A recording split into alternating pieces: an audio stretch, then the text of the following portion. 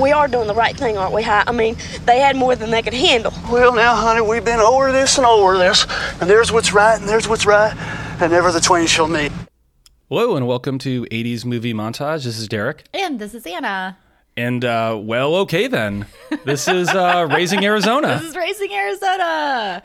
Yes, like we were saying on the tail end of the last episode, this one, for some weird reason, has felt like it's been really a long time coming.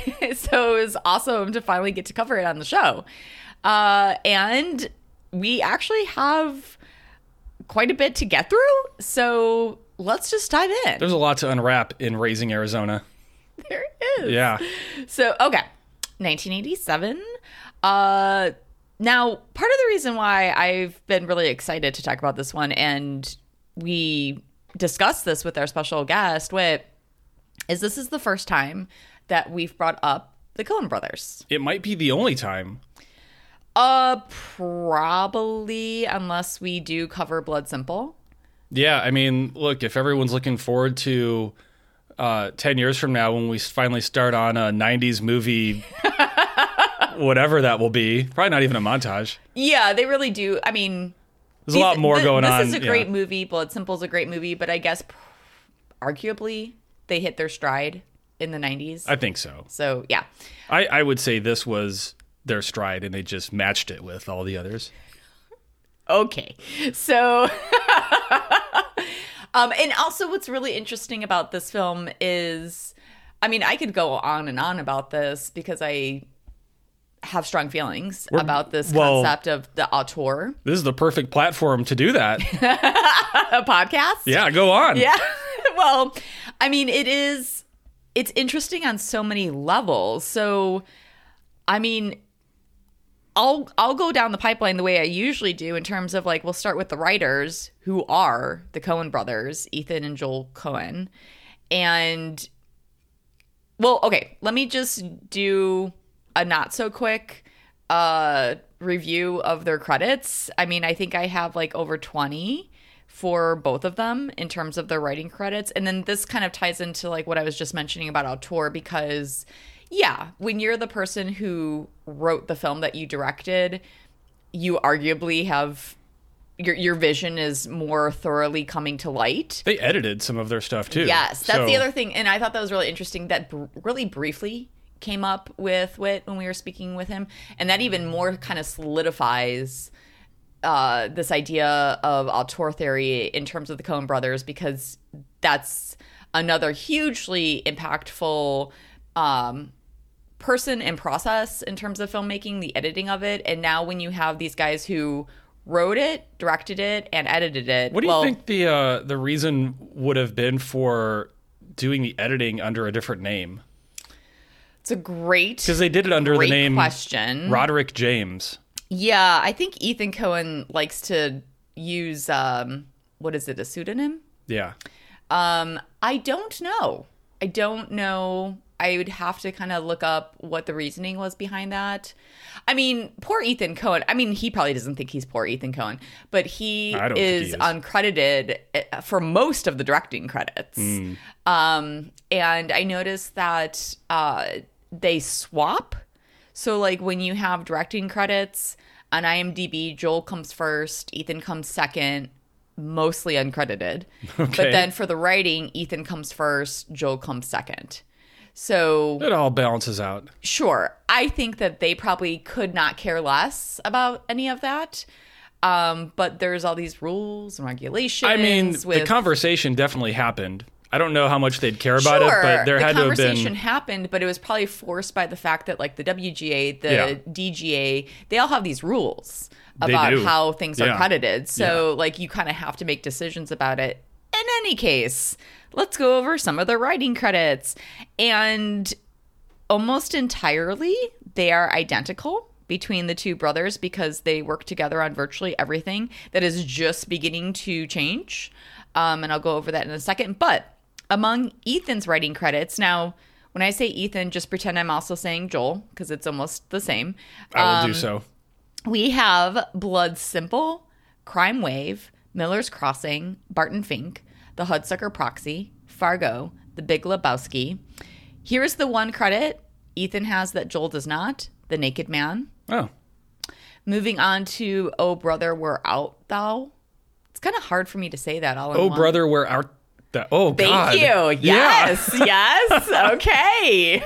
I'm not the only one. I know I usually am the one to trip over stuff. What the hell? But that's a doozy.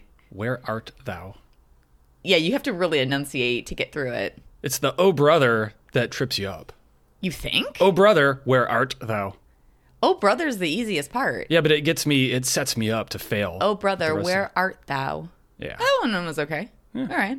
Moving on. The Man Who, which by the way, great movie, probably my favorite soundtrack of all their movies. I think I'd have to do a dive, but I'm pretty sure that soundtrack Oh, brother? at the very least was nominated, if not won. In particular, maybe it won for song instead of score. I don't know. In any case, The Man Who Wasn't There, Intolerable Cruelty, The Lady Killers, that's probably the one that I think maybe has the least acclaim. I think that Lady was Killers it did was not do too great. I saw that in the theater, and it was okay. It was Sure. an interesting movie for sure. Yeah. There were a lot of irritable bowel syndrome jokes. They bounce back big time, though, with No Country for Old Men. Yeah. Big time. Their most successful film to date.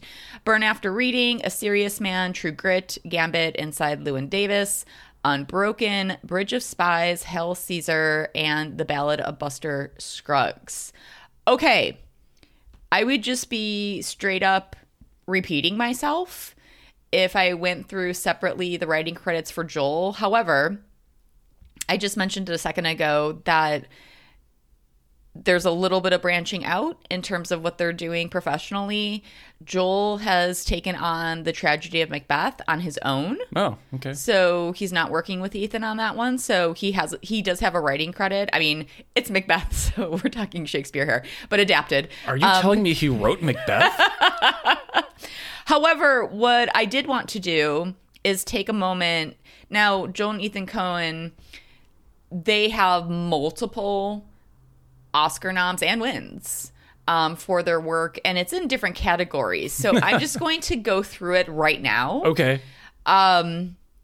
Okay, so as far as Joel goes, I'll make a distinction if he shares the Oscar credit with Ethan. Otherwise, it's just for him. Okay. So the first Oscar nom came from Fargo. So he gets an Oscar nom for Best Director. He then also for the same film gets a Best Film Editing nom which he shares with Ethan. Mm-hmm. Sorry, this gets very Under their convoluted fake very name, quick. Roderick James. Well, it's credited as Ethan Coen. Okay. But, All right. and then they win for Best Original Screenplay. So he and Ethan win that for Fargo. Then, unbelievably, nothing for The Big Lebowski, but they get another Oscar nom for Best Adapted Screenplay for Oh Brother, Where Art Thou? Okay. So shares that one with Ethan. Then, like I was mentioning, moving on to No Country for Old Men, they get an Oscar nom for Best Film Editing, both Joel and Ethan, and they get wins. So these two are shared between, or the Oscar wins are shared between Joel and Ethan. Yeah. For Best Adapted Screenplay, Best Director. Oh, sorry. Yeah, no, they're all shared. Best Director and Best Picture. No Country for Old Men won Best Picture that year. Okay. Yeah. They won a lot. They won a lot. The two of them collectively won a ton of shit A for ton. No Country for Old Men. Yes, Got it. exactly. And that is interesting because I'm wondering if something changed on, I mean, like, all these different guilds are just very particular. I get it because it all comes down to money. And I'm wondering if the reason why Ethan, and I'll get to it in a second, was uncredited on so many directing credits earlier in their careers because the DGA was like, nope, you can only have one person or as like credit. I don't know. And then maybe at some point that changed. In any case, so they then after No Country for Old Men get more Oscar noms for A Serious Man. So they get Best Original Screenplay and Best Picture. So they produced on it. Okay.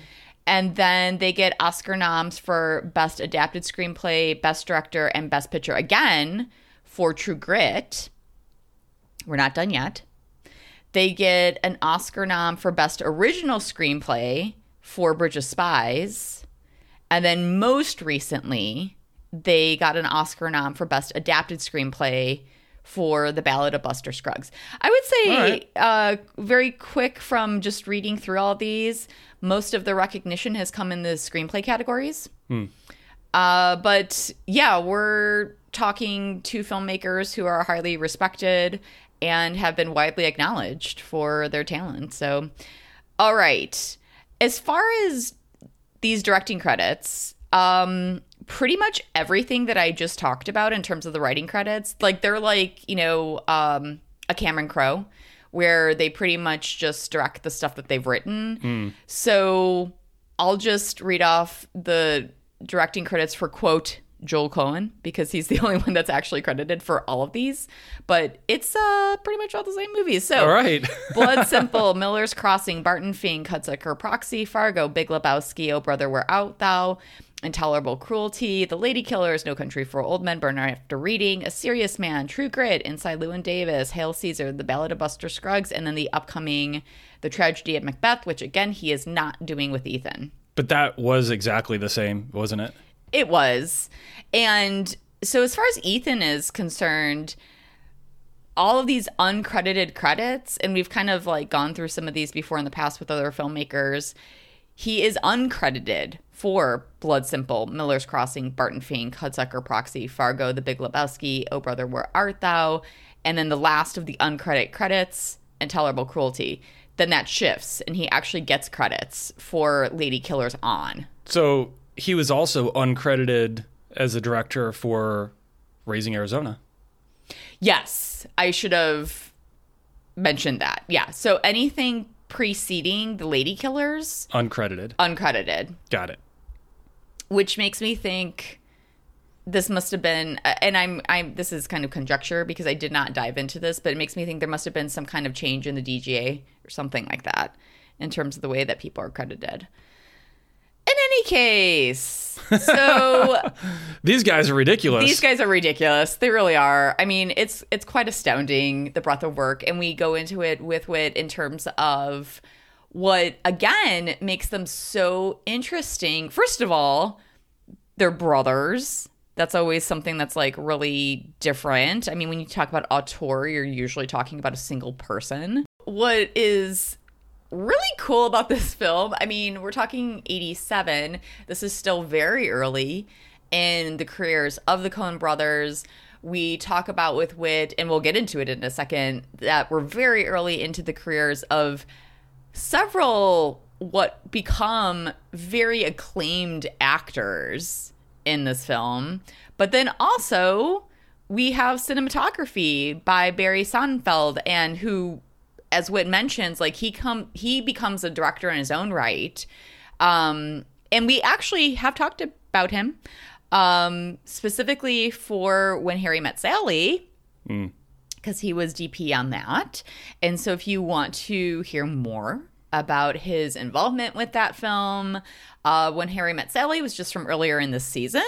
So you can go ahead and check out that episode. Otherwise, let me go over some of his credits with you. So he also was the DP on Blood Simple. And that is it for his collaboration. No. Just that's it for his collaboration with the Coen brothers. Okay. Yeah, he just goes on to do his own thing. So Blood Simple, Compromising Positions, 3 O'Clock High.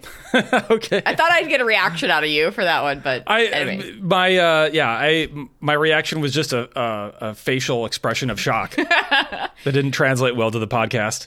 Throw Mama from the Train. Oh, yeah, that was fun. 3 O'Clock High was fun, too. It was about, like, some kid about to get his ass kicked by I kind of want to do boy. that one at some point. Yeah. He was the DP on Big. Tom Hanks. All right. So, just mentioned When Harry Met Sally. Oh, I lied. He also did Miller's Crossing. There you go. I lied. So, that was his last collaboration. Misery. And then I did add a couple of his director credits because I just wanted to give people an idea of like who this guy was now that he's like pivoted into the directing world. So he directed The Addams Family. He directed Get Shorty, which I love. The 93 Addams Family, correct. Right? Because I feel like there have been like sequels and then they moved on to like the animated versions of it. Yeah, they did. But yeah, the one with Raul Julia was really good. And Angelica Houston. Yeah, yeah. And what's her name for that matter? Christina Ricci. Yeah, and Christopher Lloyd. Doc. Yeah. Lots of I mean, good people. it was good. It was real good. Yeah. And Addams Family Values. They were both really good movies. Yeah. And they just stopped making them because there's only so many Addams Family stories we can possibly get. He directed Men in Black, the sequel, and Men in Black 3.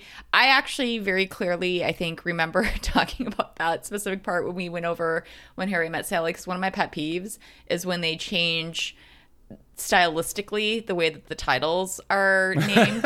So it's Men in Black 2 as in like Roman numeral 2. Mm-hmm. But then for the third, it's just like the numeral 3. And that's so annoying to me. Yeah. Well, with the Men in Black movies, I kind of feel like... Why do they do that? No one's keeping track of that for the Men in Black movies. I am. And also he directed Wild Wild West. Ugh. And there's more, but that's all we're not talking about his directing credits per se here. I just wanted to kind of give some context. Sure. So, okay. So moving on to music. Holy cow. The gentleman who is the composer on this, Carter Burwell. And as you can tell, or as I'm about to go through, I mean, what did I get to? I think I ended up listing 25 of his composing credit. Yeah, he's one of those guys where it's like 25 is just a fraction of the work that he's done. And I, in part, listed so many because I wanted to just show that he has continued to work with the Coen brothers. He has a very long-lasting relationship with them. So, okay, you're going to hear some familiar movie titles. Blood Simple? Yes. There you go. Yes. So starting off with Blood Simple, Miller's Crossing, Barton Fink. But he ventures out. He's not just exclusive to the Coen brothers. So he was the composer on the movie Buffy the Vampire Slayer. Oh, okay. Yeah, I like that one. He also did This Boy's Life. He comes back to the Coens for The Hudsucker Proxy, Fargo. He composes on Conspiracy Theory, comes back for The Big Lebowski. He does Gods and Monsters, Velvet Goldmine. A favorite film of mine being John Malkovich. Malkovich. Yeah. Oh, there you go. So good. So good. He does Three Kings, another great movie adaptation.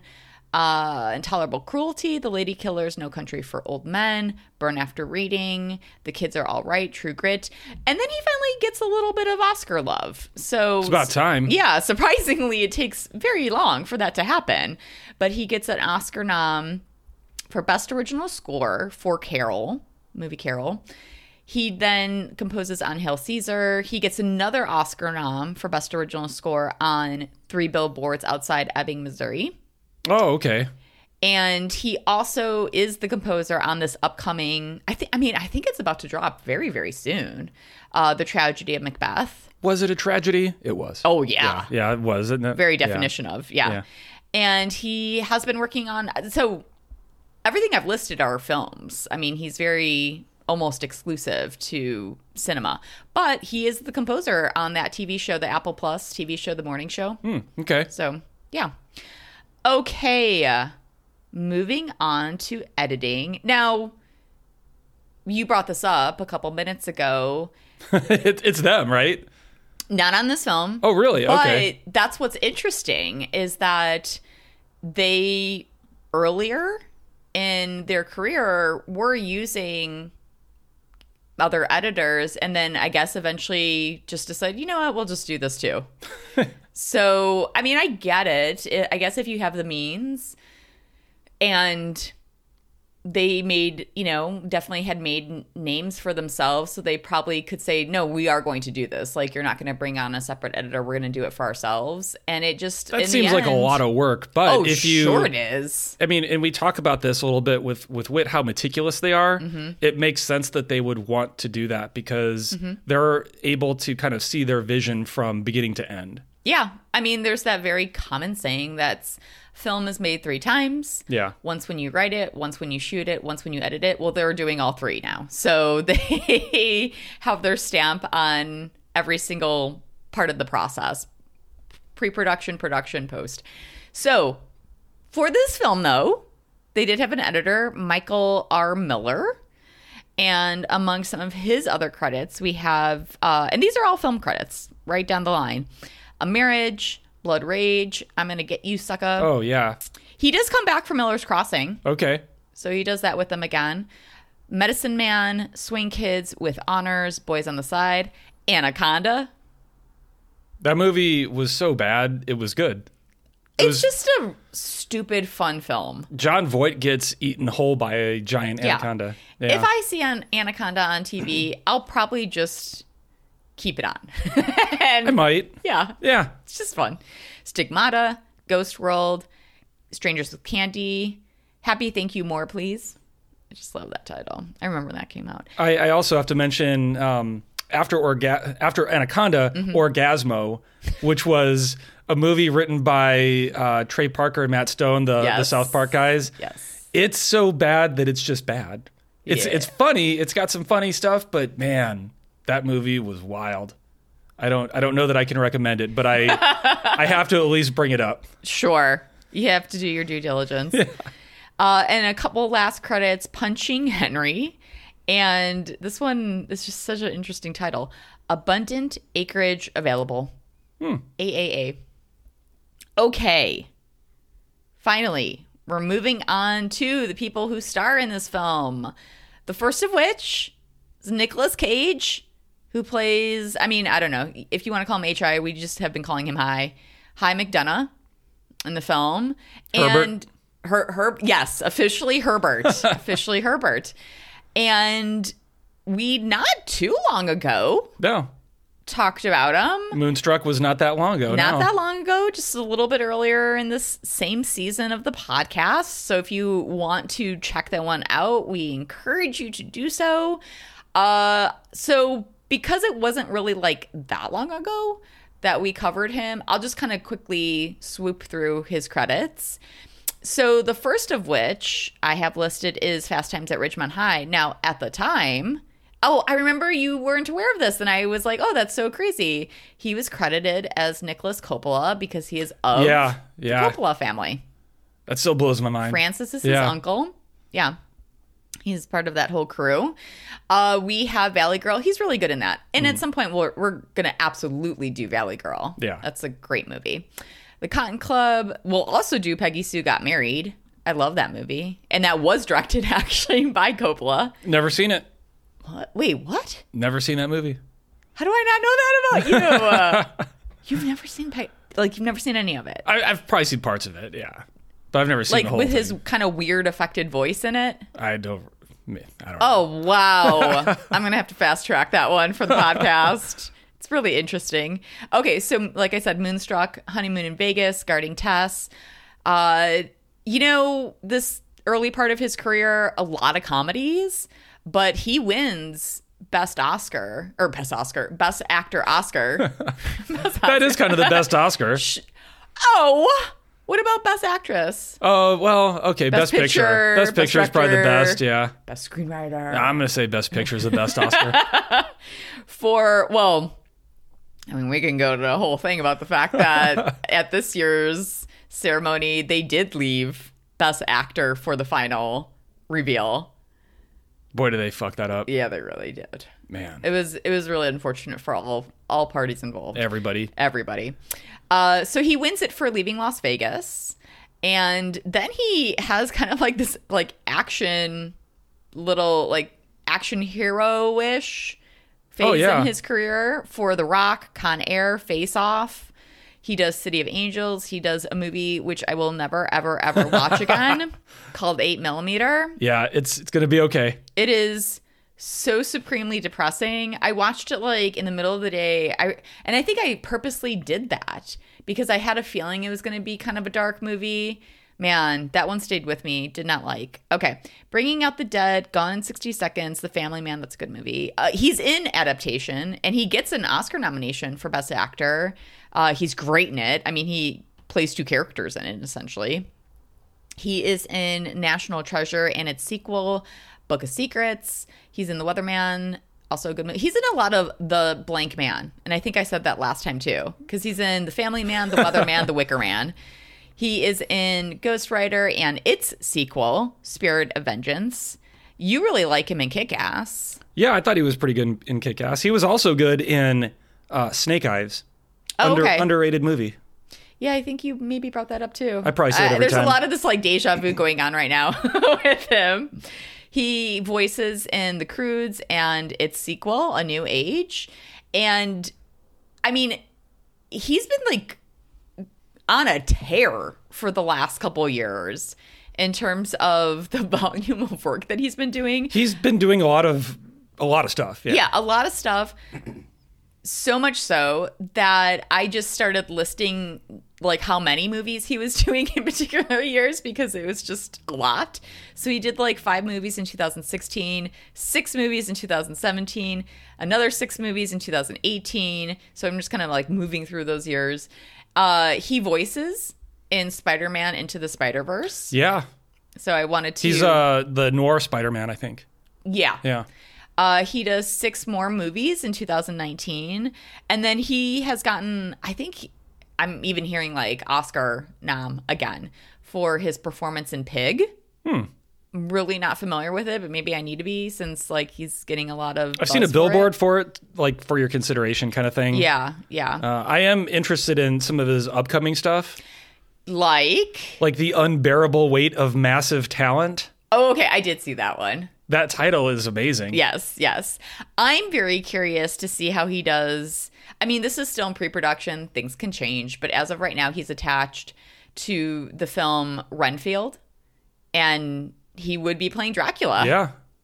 So well, look, we need more Dracula movies, so thank God. I think it's been a couple years since we've gotten one, so woo. I'm very, very curious to see if that actually goes through. Okay, so now we are moving on to Holly Hunter, who plays Ed. Edwina. Correct. What kind of name is Ed for women? Well, it's Edwina, really. But I like that. I like that they did that with her character.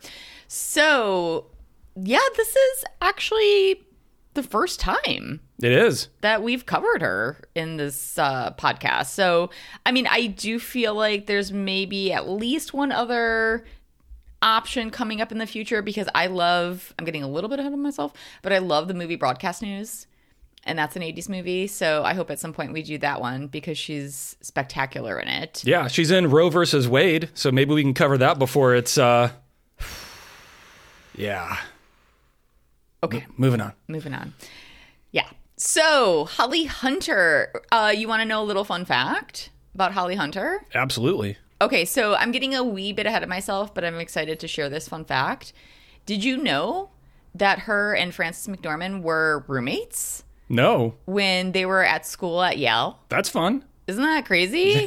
That is. I mean, you hear that every once in a while. Like, oh man, who was Tommy Lee Jones roommates with? He was also roommates with somebody who, I think it was a politician who went on to... Oh, I was going to say Jean-Claude Van Damme for no reason. that would be sensible great. reason. I Yeah. would watch a documentary about that roommate The Odd situation. Couple? If it's, yeah, The Odd Couple. I just imagine it would be him coming in, and then Jean-Claude Van Damme would have like 2 chairs. Be in a split. Yeah, he'd be doing that. That's what he would come home to like every day.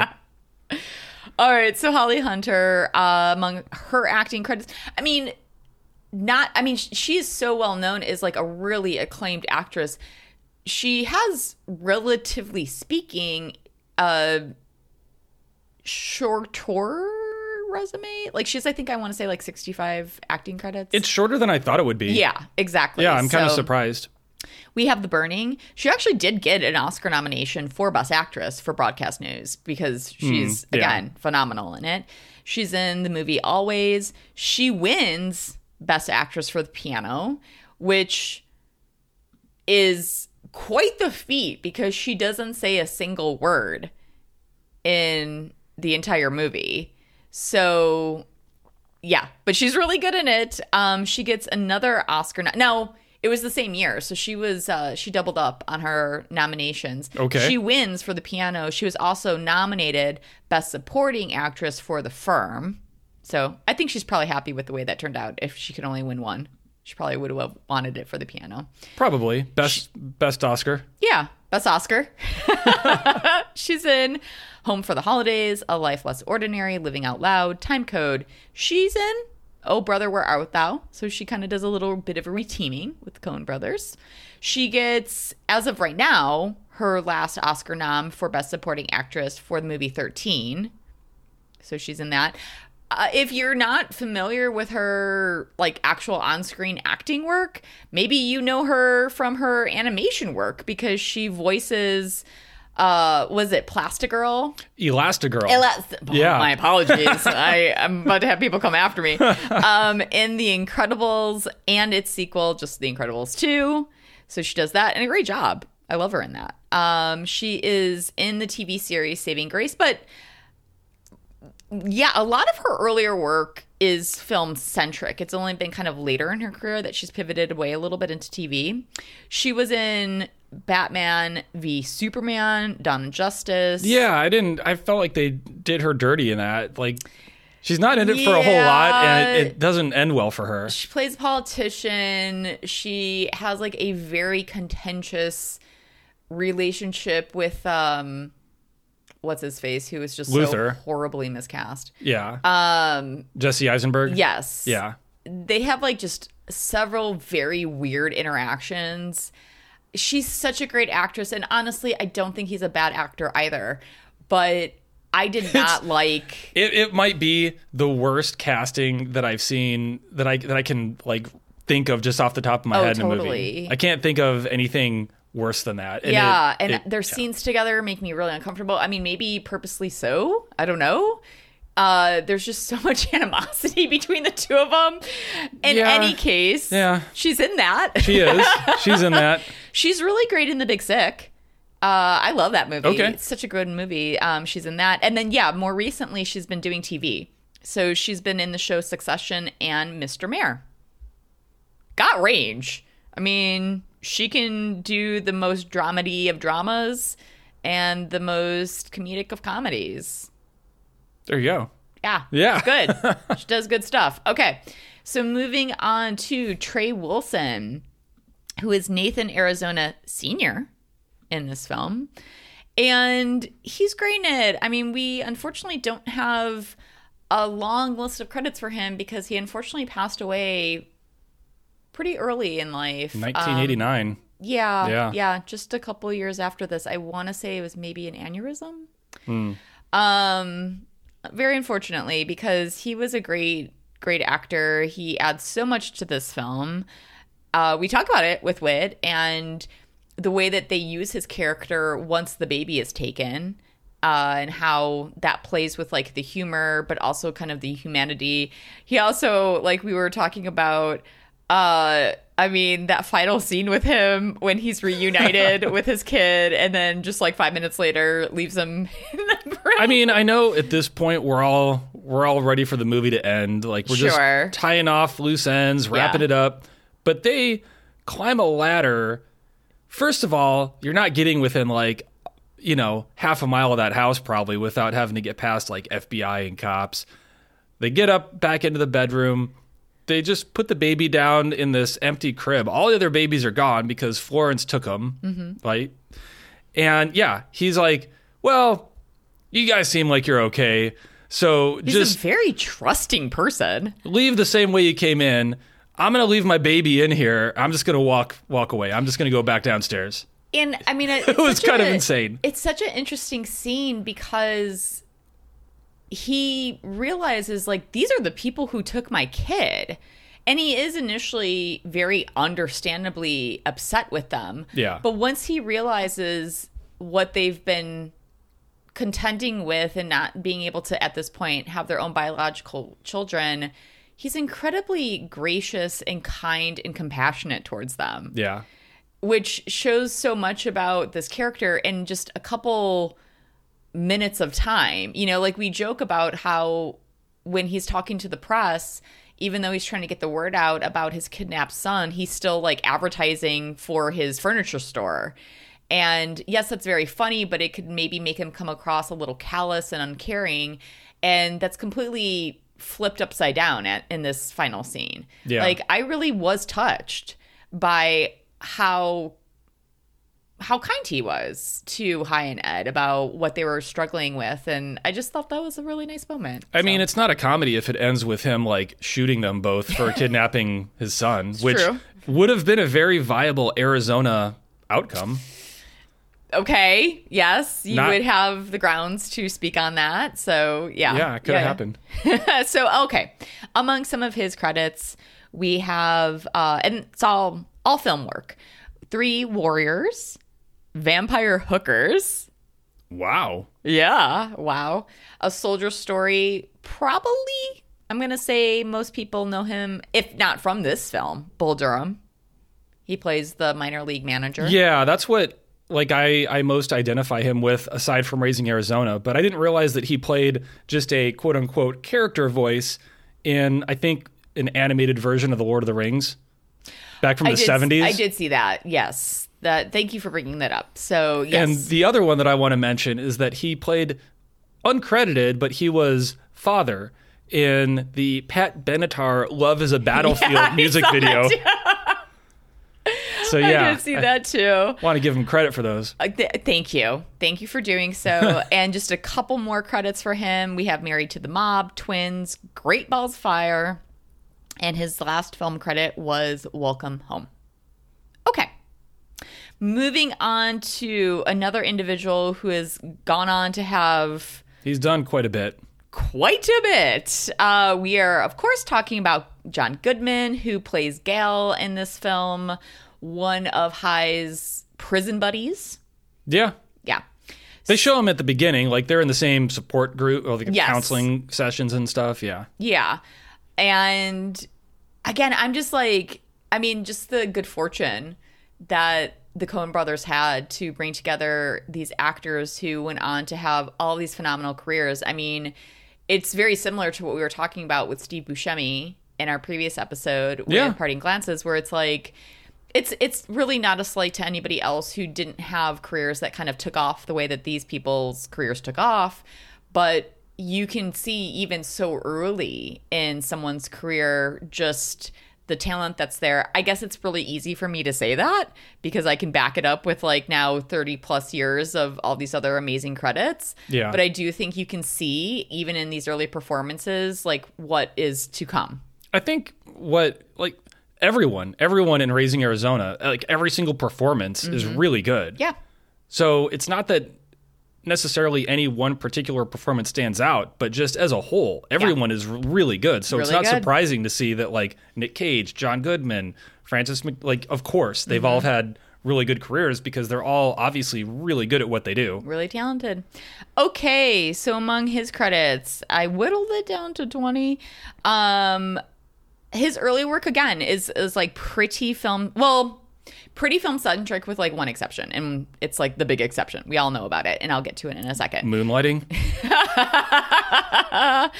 We another have we have Revenge of the Nerds, The Big Easy, Punchline. He's also in Always with Holly Hunter. Yes, yeah. Arachnophobia. He comes back to the Coen brothers, Barton Fink. Who would have thought we'd have a connection back to the last film we covered with Arachnophobia? Yeah, that's a really Tying good it all point. together. Yeah, Wow. Absolutely. He's in The Babe, Born Yesterday. He comes back for The Big Lebowski. I put this in just for you because I know you have very complicated feelings around it. Blues Brothers 2000. Yeah, I do not like that movie, but I like him as a blues brother. And some of the like musical performances were kind of fun, but overall it pales in comparison He did to the everything original. he could Yeah. with that movie, but that was just going to be a really difficult sequel to live up to. Yeah. He's also in Oh Brother Where Art Thou. He has done great voice work. He is what is it, Sully in Monsters Inc. and then its sequel, Monster University. He's also in the movie Cars. So more voice work. And actually, I didn't write it down, but I just thought it was really funny because, those like holiday specials, the ones that are more recent, so not the classics like Rudolph, but he at one point does voice Santa Claus. And who else does he voice? He does like another holiday character. So he's done some of that work. And I could totally see that. I could see him having that type of voice. Oh, did I ever tell you that I actually... Saying I met him is a very strong word, but I saw him.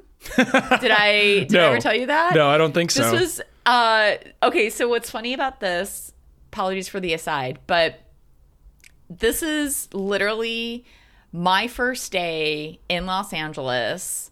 I was doing a semester abroad for college. Okay. And was staying at like a long-term housing thing that like was very popular for people kind of doing what I was doing or people who were in town for. In any case, it's called like Rosewood at the time. I don't think it's not, I know for sure it's not in existence anymore. And so I park my rental car and I come to the front desk to check in and he is in front of me talking to the person at the front desk. I don't know why he would have been staying there, but I literally had been in LA for maybe an hour and I was like, oh my God, is this what it's like to be in LA? I'm just going to see celebrities everywhere. It is not It like is that. not. But that was, I don't think, let's see. I mean, I had been in LA to visit before. And I think, I don't know. I don't think he was like my first celebrity that I'd ever seen. But I remember thinking like, this is wild. We've like, had a few celebrity sightings, but they're kind of rare. Like we've seen John Lithgow at a mall. We've seen Daddy McBride at a restaurant. Yeah. I mean, yeah. But we always... when you live somewhere for a certain amount of time and it's a city that's known to house celebrities, you're going to see them. But we don't run in circles. No.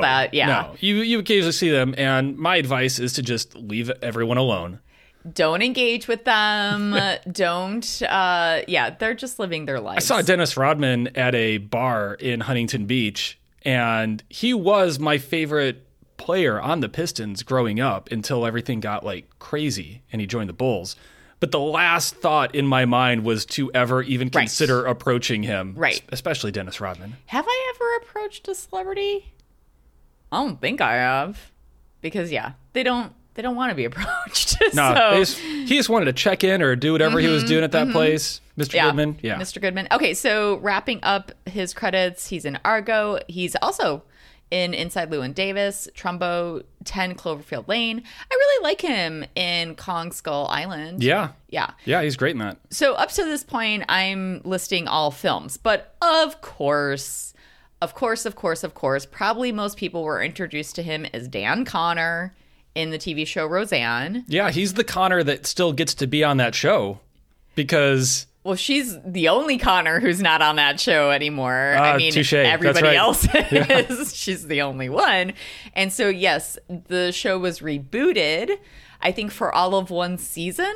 It was still called Roseanne. Yeah. Now it's the Connors, right? Now it's the Connors. Yeah. So, and he's pulling double duty. It's the most Roseanne thing. Like, it fits with that.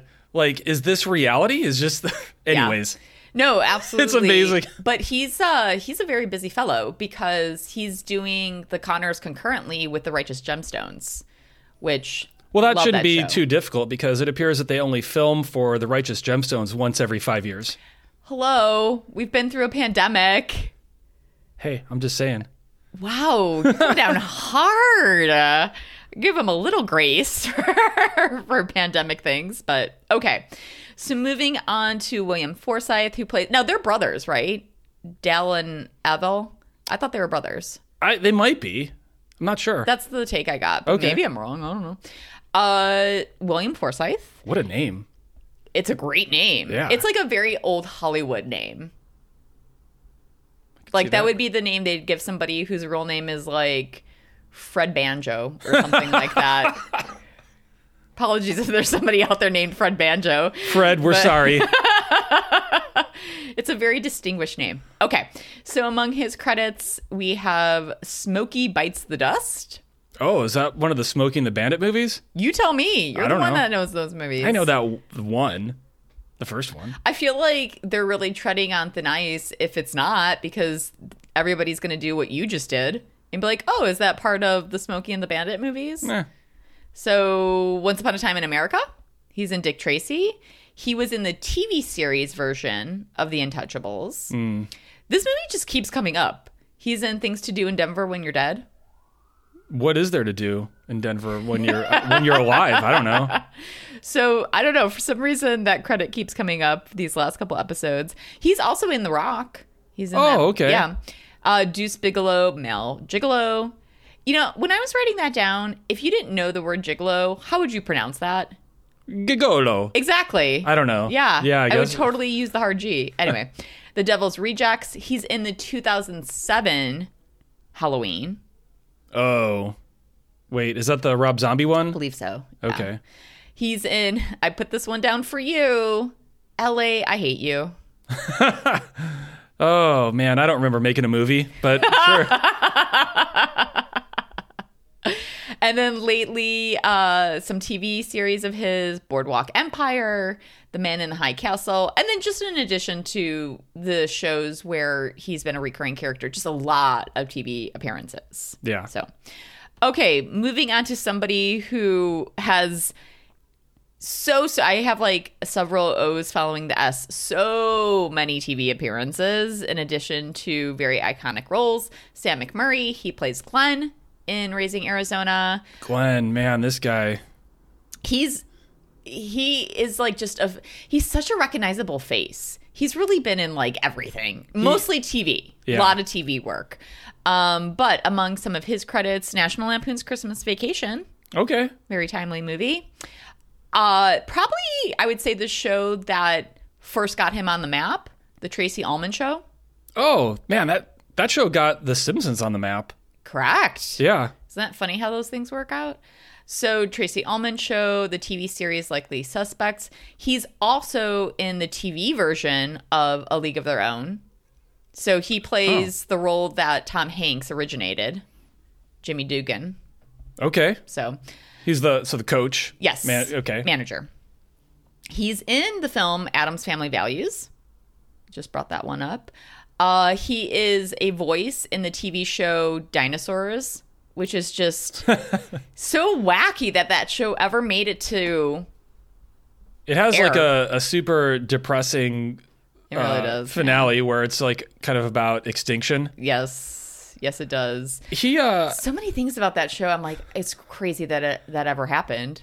he did some other voice work on an original radio drama for a little thing called Star Wars: The Empire Strikes Back. I think that's interesting. That's interesting. Yeah. Yes. I love him. It's a small role, but he's very, very good in Drop Dead Gorgeous, which whenever I have the chance to bring up this movie, I do, because it is so good. It is a amazing dark comedy. Highly recommend it. He's in the film Sunshine State, and then some of his more recent-ish TV work. He was in The King of Queens, Christella. And then, like I said, I feel like he's just had a cameo in every single TV show that's been on the air over the last 35 years. He also played a homeless man in 2014's Scary Shit, a TV movie. Oh, wow. Okay. Yeah. So, moving on to A Force of Nature, Frances McDormand.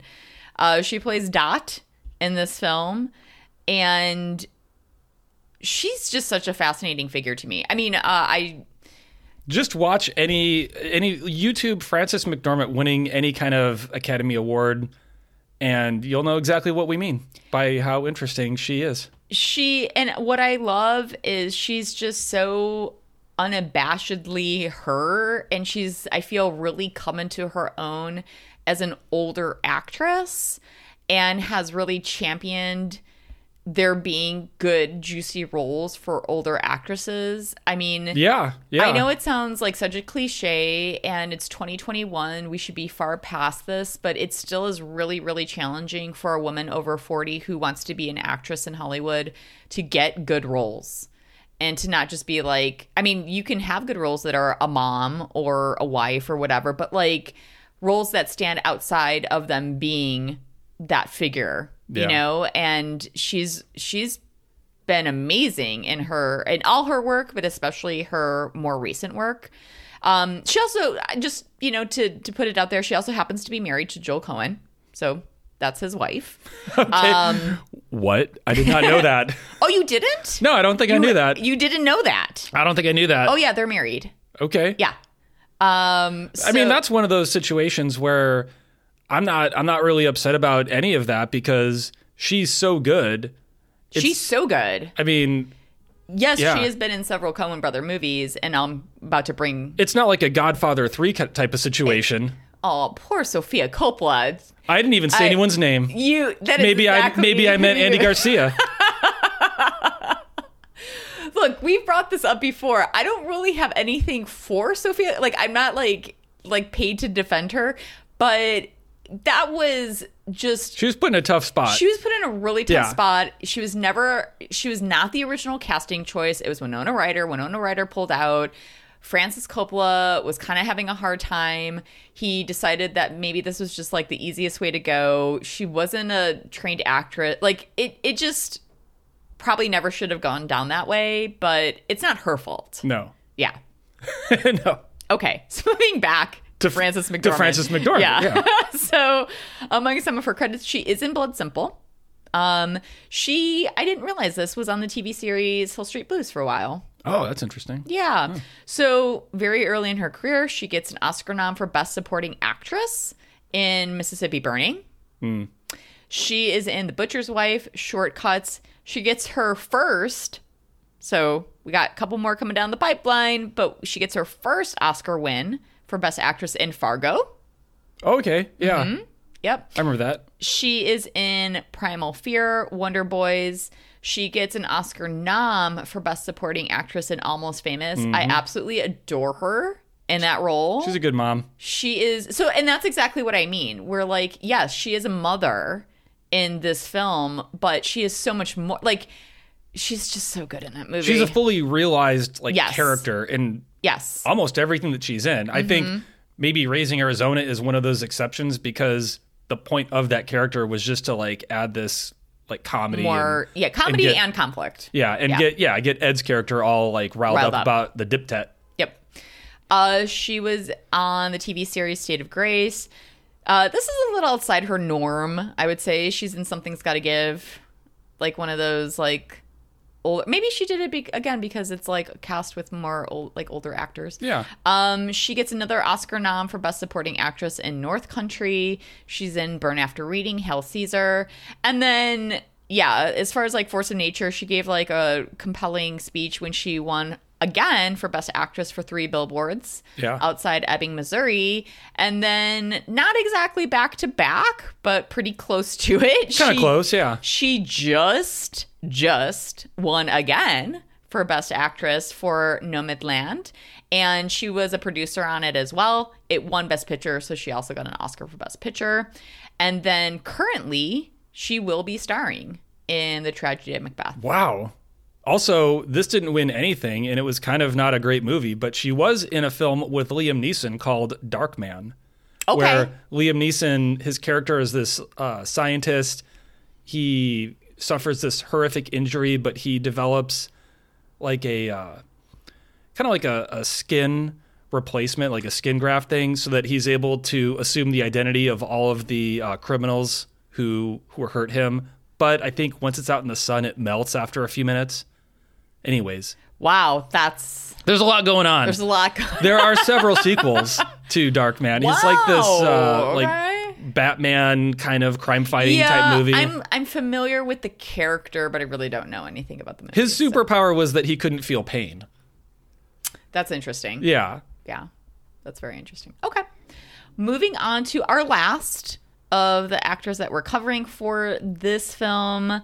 We have Randall Tex Cobb, who plays Leonard Smalls. I mean, it's really funny that he has like a full name, whereas Dot and Glenn do not, because I don't know, is he ever even referred to by his name in the movie? Leonard Smalls? Yeah. Yeah. He is? When he introduces himself to Nathan Sr. Oh. Because I feel like most people just know him as the like dystopian-esque motorcycle rider guy. And then Nathan Arizona Sr. also references his name when he's like, are you with Smalls? Or Oh, okay. Fair point. So a couple times they bring him up. But I never even knew that. I never really clocked that. I was just knew him as like the crazy motorcycle guy. And he does have a lot of credits, but he wasn't originally an actor. He just kind of fell into it. But among some of his credits, we have Uncommon Valor, The Golden Child. Oh, yeah. I remember him in The Golden Child. I don't even know if he had a single line. He was just there for like physical presence performance. Okay. Critical Condition, Police Academy 4, Citizens on Patrol, Fletch Lives. Oh. Ernest Goes to Jail, Liar Liar. And then, I mean, he's still with us, but he hasn't acted in about 20 years. His last credit was for a Walker, Texas Ranger, which the TV Chuck series. Norris version one. Correct. Not the Sam Winchester. Correct. And that was about 20 years ago. Yeah. That credit was put up. Okay. Derek. Yeah. Film synopsis. What do we got? What do we got for this? I mean... Okay, here we go. When a childless couple of an ex-con and an ex-cop decide to help themselves to one of another family's quintuplets, their lives become more complicated than they anticipated. Well, this sounds like a pretty hilarious comedy.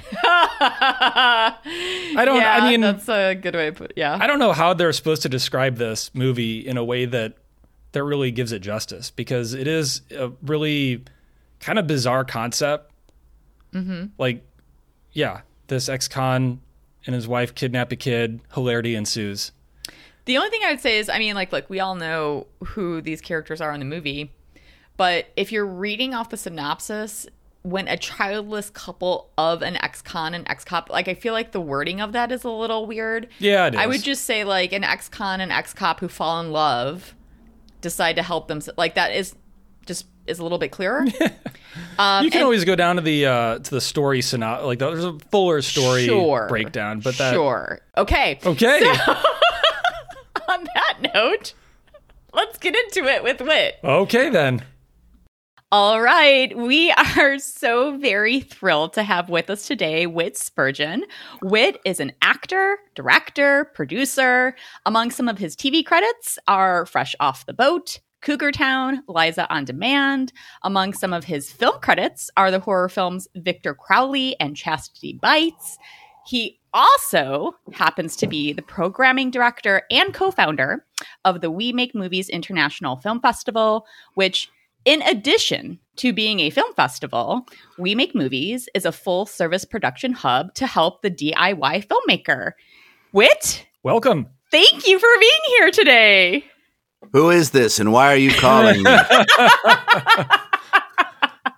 This is going very well. This is exactly how we want to start things off. No, seriously, we're so stoked to have you. I'm delighted to be here, and that was a hell of an intro. You fit all that in like less than like 30 seconds, which is amazing. Well, good sir, that's all on you. I mean, super impressive. You are a busy man. And again, that's why we're so thrilled to have you here. So thank you for your time. And this one, we're really excited. As we mentioned at the very tail end of our last episode, we both love this movie, and it kind of was a long time coming for us to finally cover it. And so we were so excited that you suggested this one, and we're going to dive in. So awesome. Whit, if you do have a first memory of this film or a first reaction, what was it for you? Did you love it? Did you hate it? I loved this film immediately, and I saw this in the movie theater. I had already seen their first film, Blood Simple, the Coen brothers. Yep. And I wasn't ready for how doubly awesome and insanely funny this film was. The films of the Coen brothers, and particularly this one, this was like right when I was getting out of college, Raising Arizona. And I went to college to study acting and stuff, but I was already interested in film a little deeper than just the acting aspect. And this film is one of the films that really made me look at filmmaking differently, like realizing that the main auteur of a film is not the actor. It's the director, and also things like the writer and numerous set decoration, art direction, all that stuff. But this is one of those films that hit me over the head again with just like, wow, it's really a larger vision that's going on with films like this. Well, I'm curious because you did mention that you had seen their earlier film, Blood Simple, which is a very different kind of film. Yes. So when you went into this, I mean, I'm assuming that you knew probably from marketing that it was supposed to be a comedy, but how did that strike you? Because in terms of talking about auteur, the differences in genre between these two films, and did you find that, because that's not usually the norm. Usually a director or a writer, what have you, sticks to a certain genre. So how did that strike you? Well, what's really interesting about this is that I apparently went to see this based on previews that I saw in the theater or on television. And the funny thing is, if you go back and look at those original TV ads on YouTube and the original trailer, the incredible soundtrack from the film, which was the composer Carter Burwell, who has millions of credits, is not used in those trailers. It's this terrible kind of dinka carnival music that apparently the trailer creators or the studios decided, gave it a zany feel or something. But the trailers are literally made so much worse by that music. You know what I mean? I mean, It's like, and yet, seeing the film was, it was eye-opening. But in terms of like the different genres and stuff, I already knew enough to know the reason I went to that film was because it was directed by the Coens, and they'd only made one movie. But Blood Simple had kind of rocked my world so much in terms of their interesting use of visuals that I knew I had to go. And yeah, this is one of my longtime favorites, and probably one of the most seminal films for me in terms of like influencing my sense of filmmaking and my sense of humor too. Yeah, the trailers are, excuse me, they were interesting. I watched the trailers before we rewatched the movie, and I noticed the omission of the music that you hear throughout the movie, but just something about the trailers. I'm happy that people still went to go see the movie, because the trailers were, I don't know that they really even come close to doing the movie justice. And if you look up the trailers on YouTube, some of the first comments you'll see are people saying, I saw this trailer and I watched the movie anyways, and the movie was really good. I watched the movie anyways. Yeah, it was crazy.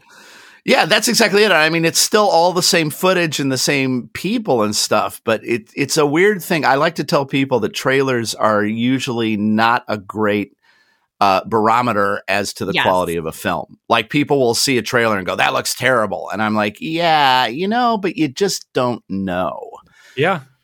You're so right. I mean, that's why sometimes my heart doesn't break too much, because if somebody has a feature film premiering theatrically, they're probably doing like, okay, but but I do feel bad if the marketing campaign doesn't align with what the film really is. And we've seen that with other films where the marketing was just so off from what the film was. And that has to be heartbreaking for a filmmaker who's just, poured probably a couple years into this film, if not maybe decades, if they're trying to get it off the ground, and to have it portrayed in such a way where you're like, well, that's not what this story is about at all. But for this movie, it must have been interesting for the marketing team when they're, sure. Okay, so what's it about? Okay, this ex-con gets married to the prison Cop, person. yeah. They kidnap a kid. And, wait, what?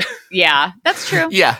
Wait, you're saying this is a comedy? This Exactly. sounds horrifying. Yeah, and I mean that's the thing. I think I'm sure that they didn't know what to do with it. Yeah. Because yeah. the other thing is that corporations don't tend to think very creatively. They tend to think they tend to think in terms of bottom line. And it's like, I'm sure that when they were cutting together the trailer, and also most people need to know that trailers are not cut together by the directors of the films almost Exactly. ever. That's good that you put that out there, because there probably, are some individuals who aren't aware of that like the marketing and the trailer work is completely separate from the way that the film is constructed. Like, it's not the same individuals. Definitely different groups. They have, I don't know what they did then, but I know that they have a pretty reasonable degree of integration now, where those groups, while separate, do communicate so that they want everyone to be happy with what the result is. And I like to think it's just because of this movie. It could be. It could also be because of, Stanley Kubrick's Eyes Wide Shut, which. But I mean, here's the interesting thing. Like, I watched that film again recently, and I'm like, wow, this film is actually pretty amazing on a number of levels. It's very off-putting, but the thing is that it was advertised as a sexy film, and it's not a sexy film. That shit ain't sexy.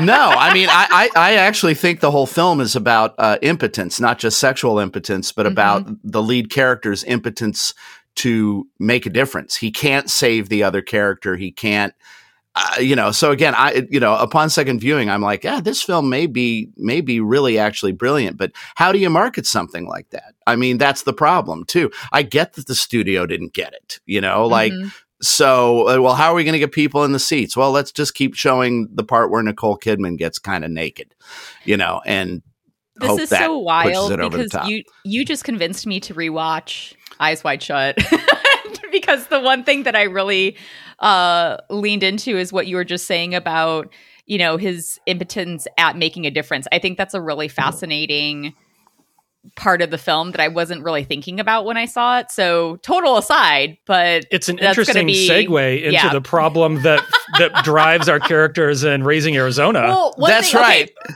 And I'm by the way, this is, I mean, just with me, you're going to find out you're always going off the beaten track. I had a college professor who used to call getting back on track, back to Poughkeepsie.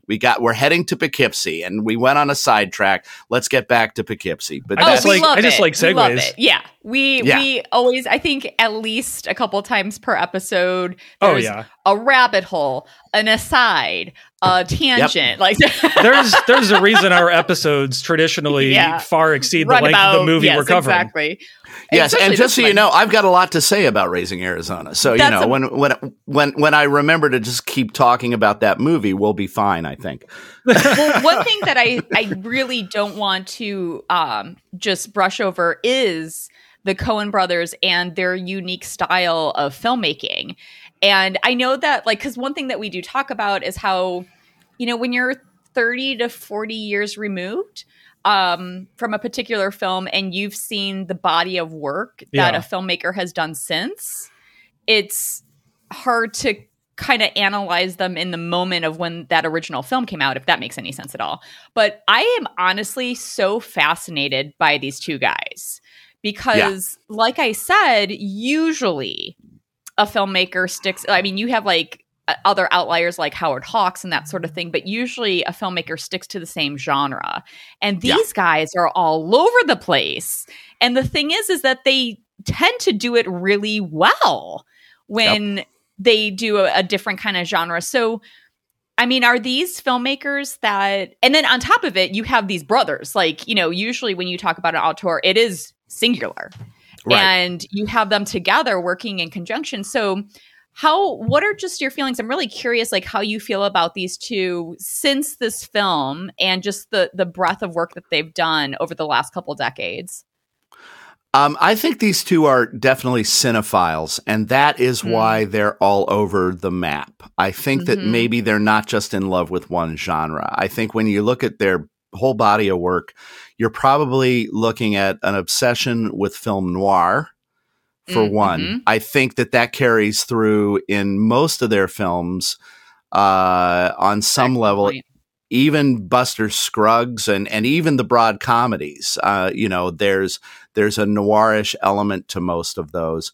But yeah, I think that they just love all kinds of movies, and so they want to make all kinds of movies. Mm-hmm. No, that's actually a really good point. I mean, you and saying that kind of made me think a little bit about like Quentin Tarantino. I mean, I think he has more of a defined style that he sticks to, but I think the commonality is that now these are filmmakers who grew up just binging on film and just love movies and are extremely knowledgeable about the history of film. So that's a really interesting point. I mean, that's something that came up a lot when I was in school, this idea of like, you have so many young, eager people who want to work in entertainment in some regard. And I just remember time and time again, my instructor saying, that's great that you want to do your own thing, but you really have to be knowledgeable about what came before you. And yes, I think that is proven in the work that the Coen brothers specifically are doing. So well, okay then. Yeah. So yeah, Sidney Lumet. Sidney Lumet is somebody who predates them, who as a director did a ton of genres throughout his career. So go look that up. I'm not gonna sidetrack too much on Lumet, but yeah, it's another director who's kind of all over the map in terms of genres, at least. And I would also say that I think the Coen brothers, they're kind of genre non-specific, but I think that there's a lot of style choices that do remain through all their films, including totally things like agree. super active camera work. None of their films is basically shot on sticks. There's, and they've worked with, I think, only 4 cinematographers. But the Coen brothers always have very active camera stuff going on. Lots of movement, lots of tracking shots, lots of pushes and whips and just all kinds of, they're using everything they learned to tell a story. And that's actually a really perfect segue because in our most recent rewatch of this movie, the one thing that I was really kind of coming back to time and time again is how kinetic this film is. Yep. In just so many ways, one of which is the cinematography, which the you dream just mentioned. sequence where the bounty hunter, well, I don't even know if you really know who he is yet. It's just that figment or that like dark figure in HI's dream, like flying up the ladder, basically like right up to Mrs. Arizona when she realized that one of the kids had been taken. There were a lot of moments like that, and I didn't have necessarily the same historical appreciation of the Coen brothers, certainly the first time I saw the movie, but those are all things that I remember making it like a really unique experience. Well, and that shot that ends up in the bedroom with her, that is because Joel worked on Evil Dead as an assistant director with Sam Raimi. And those Raimi and those guys were kind of tied together for a couple of years under different things. Ethan wrote a film that Raimi directed called Crime Wave. It's this great, terrible movie. Like, it's got all these great elements, and it's got Bruce Campbell, so I'll watch it no matter what. But that shot in Raising Arizona is using the same technique that they used in Evil Dead called the shaky cam, where basically you're putting a camera on a board and running with it. And so in the Evil Dead films, when the evil is coming towards the cabin, they use that shaky cam. They basically invented that for that film, and they use the shaky cam here. And apparently it was an homage to Evil Dead. That shot is using the exact same kind of lack of technology, right? But technique, which is awesome. I love that. It's fun, super kinetic too, And again, if you think about it, Raimi, another super kinetic director. Yep. Well, that, and I mean, so with that, and then also in part these performances, I mean, and I mean this in the very best way. Like watching them, I was kind of getting exhausted because I was like, they are just like, especially one particular, I mean, it's almost every scene, but like really one scene in particular is between Ed and Hai in the car, and they're having this back and forth, and just the animation in their faces when they're talking to each other. Like at one point Ed goes, "I know," and I was just like just even that little line. And I was just so blown away because, you know, when I was kind of putting together research for the film, I mean, I kind of had an idea because we're talking like 1987. But they really, you know, hit it out of the park with like casting people who went on to become these, you know, amazing actors and actresses. And they're all fairly young in their careers here. Yes, yes. Holly Hunter, Nicolas Cage, John Goodman, Frances McDormand, and all of them were in their first. It's one of their first 10 films. In some cases, one of their first 3 or 4 or 5 films, and probably for at least half of them, the first big film or second big film they were in. Yeah. So how did you respond to these performances just in general, but then also the direction of, you know, having everything be really, really high energy all the time? Yeah, it's, you know, it's big. Everything in this movie is big. It's over the top. It's I would call it, you know, in the tradition of broad comedy. You know, some people would say it's overacting, but here's what I think a lot of people don't understand about acting. The main thing about acting in anything, and this falls on the director as much as the actors, maybe more, is it's not that you can't do a broad performance. It's that everybody has to be in the same world. Yeah. As an actor. So what's great about this film is that everybody has clearly understood what the world is. The fact that performances have been dialed up to 9 on a scale of 10, and everybody's doing that. If you have just one of those actors trying to be super realistic, it would completely derail what's going on.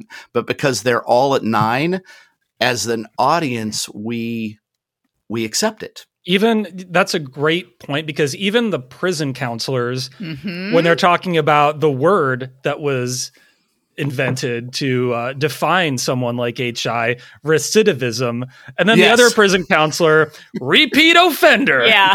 Like every character is just so over the top. It's amazing.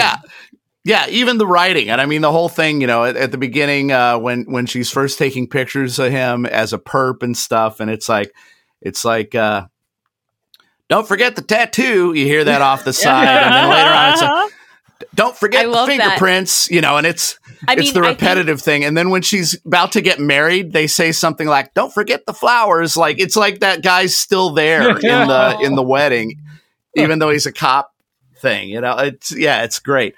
But yeah, you know, as long as everybody's on the same page, broad humor works really well if you know what you're doing. But again, without really good actors, that can also be derailed. You know, and what's great about all those actors, think about those actors. They've also all gone on to be in some of the most realistic performances, you know, with the exception of maybe Cage, who's always a little bit out there, even in low key films, even in Snake Eyes. You make a really excellent point to show like range of the characters, because the moment you said that, I thought of the 2 roles for which, respectively, Holly Hunter and Nick Cage won their Oscars: The Piano and Leaving Las Vegas. Yeah. I mean, he doesn't say a single word in The Piano, so talk about understated.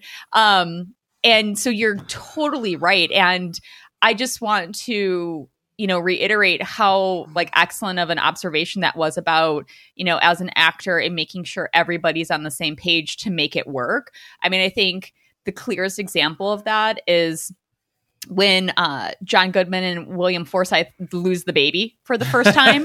And they're in the car and they're just screaming at each other. And I mean, it's an extended joke, but it works only because they match each other's energy. Right. And that's exactly, I mean, I could not agree more with that observation. It's excellent point. And also because comedy about pain or fear or whatever also only works if the character is actually feeling the emotion. Mm-hmm. So, you can't just do that scream. Like they've got to be truly freaked out that they've lost the baby, mm-hmm.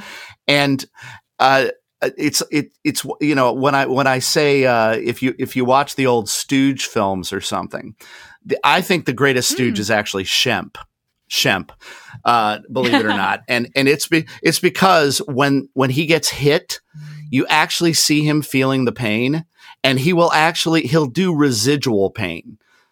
Which is just amazing to me. So, he'll get hit in the head and he'll be like, ah! And then, a couple seconds later, he might still be rubbing it and you'll hear him go like, oh, jeez, that really hurts. Whatever. That's so funny. I mean, first of all, I think it's hilarious to say like your favorite issue. I know that people have really strong opinions about which Stooge I didn't expect this controversy to come up here. Have you never, I feel like people have really strong opinions. The Shemp versus Curly is a whole thing. Yeah, exactly. I know. And they're both so different that it's like, why are we even? It's just like saying, I like French fries. I like broccoli. Broccoli are better than French. It's like, no, they're completely different. You want to have the. I do feel I feel as strongly about Shemp and Curly as I do about broccoli and French fries versus French fries. Right. But I mean, it's they're not a good basis for comparison is what I'm saying. It's like if you want to compare broccoli to cauliflower, I get it. Then just say, I like French fries. So you like Curly, you know what I mean? And that's fine. We don't have to have an argument about which one's better. They're both brilliant. I do think that Shemp is underappreciated though. I would agree with that because most people I don't even know if you took a poll of 10 people and said, who are the Stooges? And so don't say the three Stooges, just say, who are the Stooges? Right. Larry, Moe, and Kurt. He probably wouldn't even pop up in 8 of 10. That 10th guy is going to say Larry, Moe, and Shemp, and everyone's going to go, yeah, exactly. Right. And then you'll have the one person who just ignores Curly. Yeah. Yeah. Well, and I wouldn't do that either. I'd go Larry, Moe, Curly, and Shemp. Yeah. Don't forget Shemp. Shemp was great, man. Go back and watch Shemp. He'll kill you every time. He was a classic. He was also the guy who appeared in more movies outside of the Stooge movies than any of the other Stooges. He actually was a legitimate character actor and is in quite a few films. He's very good. That's so. But anyway, I've taken us. No, I've taken us away from Poughkeepsie again. We're heading up to Syracuse, and oh god. Well, I'm curious to know. Okay, so there's a couple really, seminal relationships in this movie, and then obviously, chief among them is the one between Ed and Hi. And so, I was really curious, how invested were you? How invested were you, Anna, use your words, in their relationship? And was it believable to you that they loved each other as much as they did? To answer the second question first, yes. And again, because I just feel like this is the world that we've been asked to accept. Mm-hmm. And I think they do a really good job of setting up that world. By the way, they spend so much time setting up the world before we get to the actual plot of this film that the opening credits are 13 minutes into the film. Which is very unusual for back then. Yeah. Yeah. Yeah. And I mean, very unusual even now, 13 minutes. It's not, 2-3 minutes, sure. But they tell a whole lot of story before they even actually do the official opening of the film. It's a prologue. And you get that, you get the music that you hear throughout the movie, but you get kind of like the low key version of it until the credits finally begin. And then you get that glorious yodeling. It is glorious. Yep. Yeah. Yep. But because they set the tone, I think what's great about those two characters is that you can see that they're both profoundly messed up, but that they are at heart decent human beings. You know, you've got a guy who robs convenience stores, but he refuses to put bullets in the gun because he doesn't want anybody to get hurt. You know, he's just kind of a lunkhead. So, you know, they've done a great job of setting up this world. And what I think is great about the two characters is that the two leads are both clearly damaged individuals. I mean, you know, you've got a career criminal and a person who works for the cops, who is a cop who seems kind of emotionally detached in some ways when you see her at first. But they're both damaged, but they're also, you can tell they have hearts of gold. You know, just immediately that they are really doing these dumb things they're doing out of love. They kidnap a baby, but it's because they want something to love.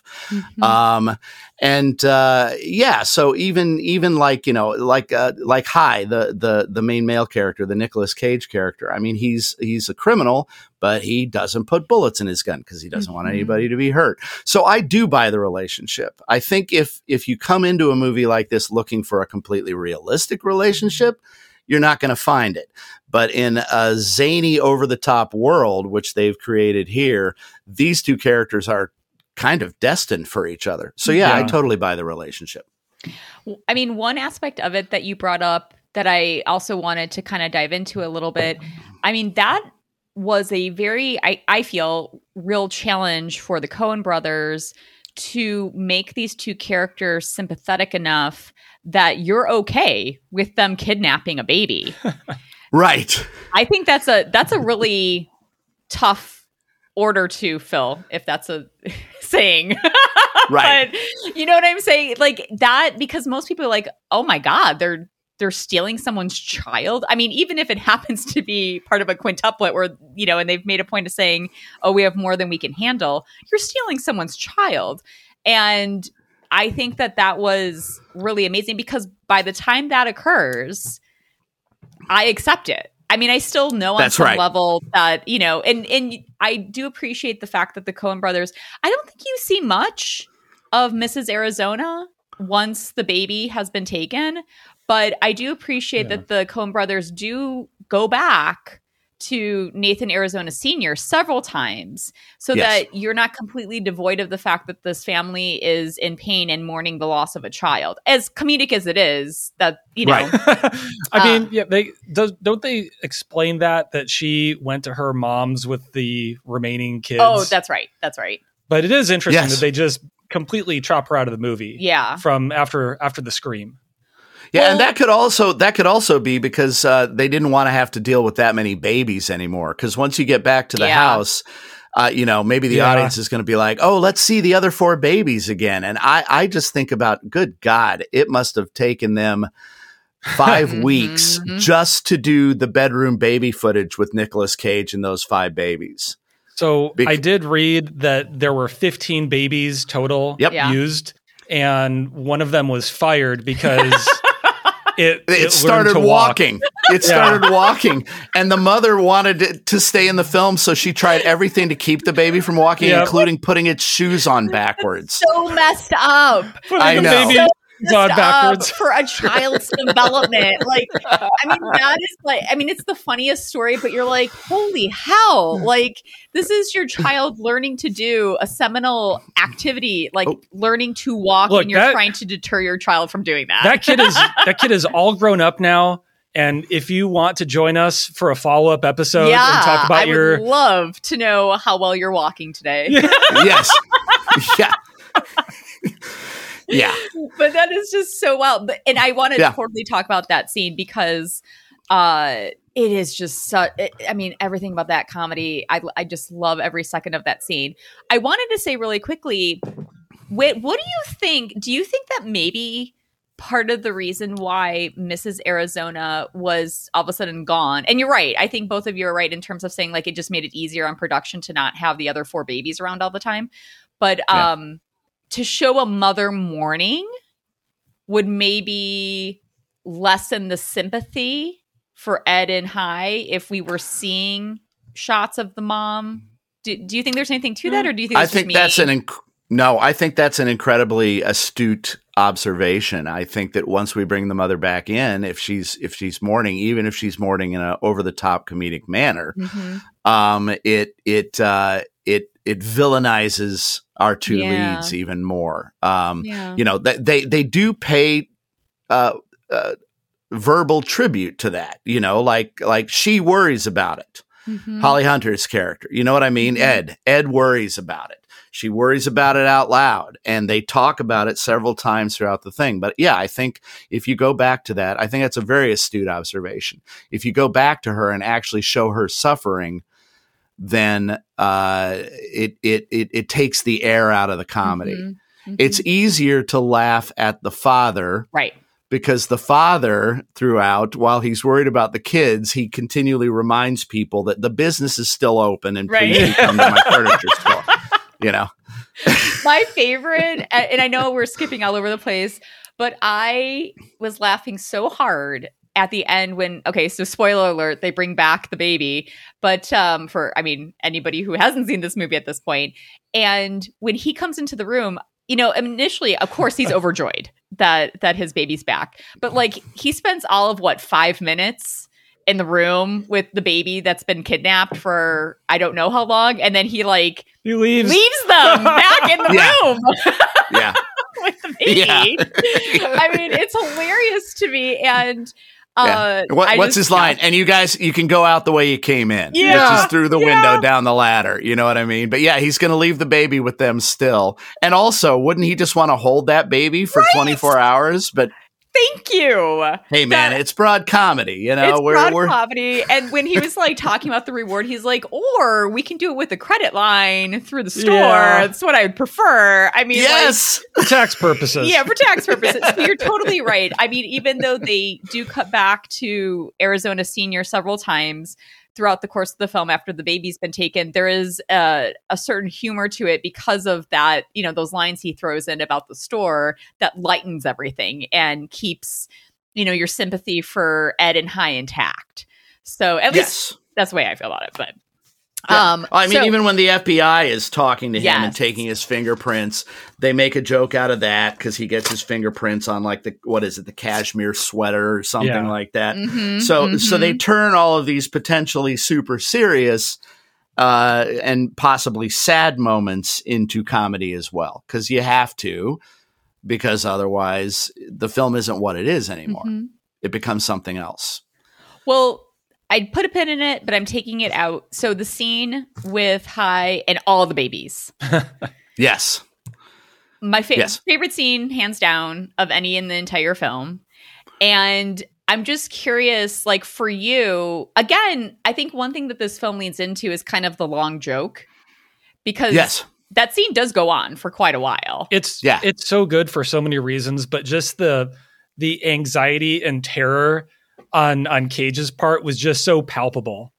I mean, it was there were moments that were and the music reflected that they were like Jaws. Mm-hmm. It was like yes. Yeah. No, absolutely. So I'm curious, how did you feel like the scene had to be as long as it was to be effective? What purpose do you think it was trying to have in that, you know, he comes in there fully intent to take one of those kids. After that scene, he leaves with no kid.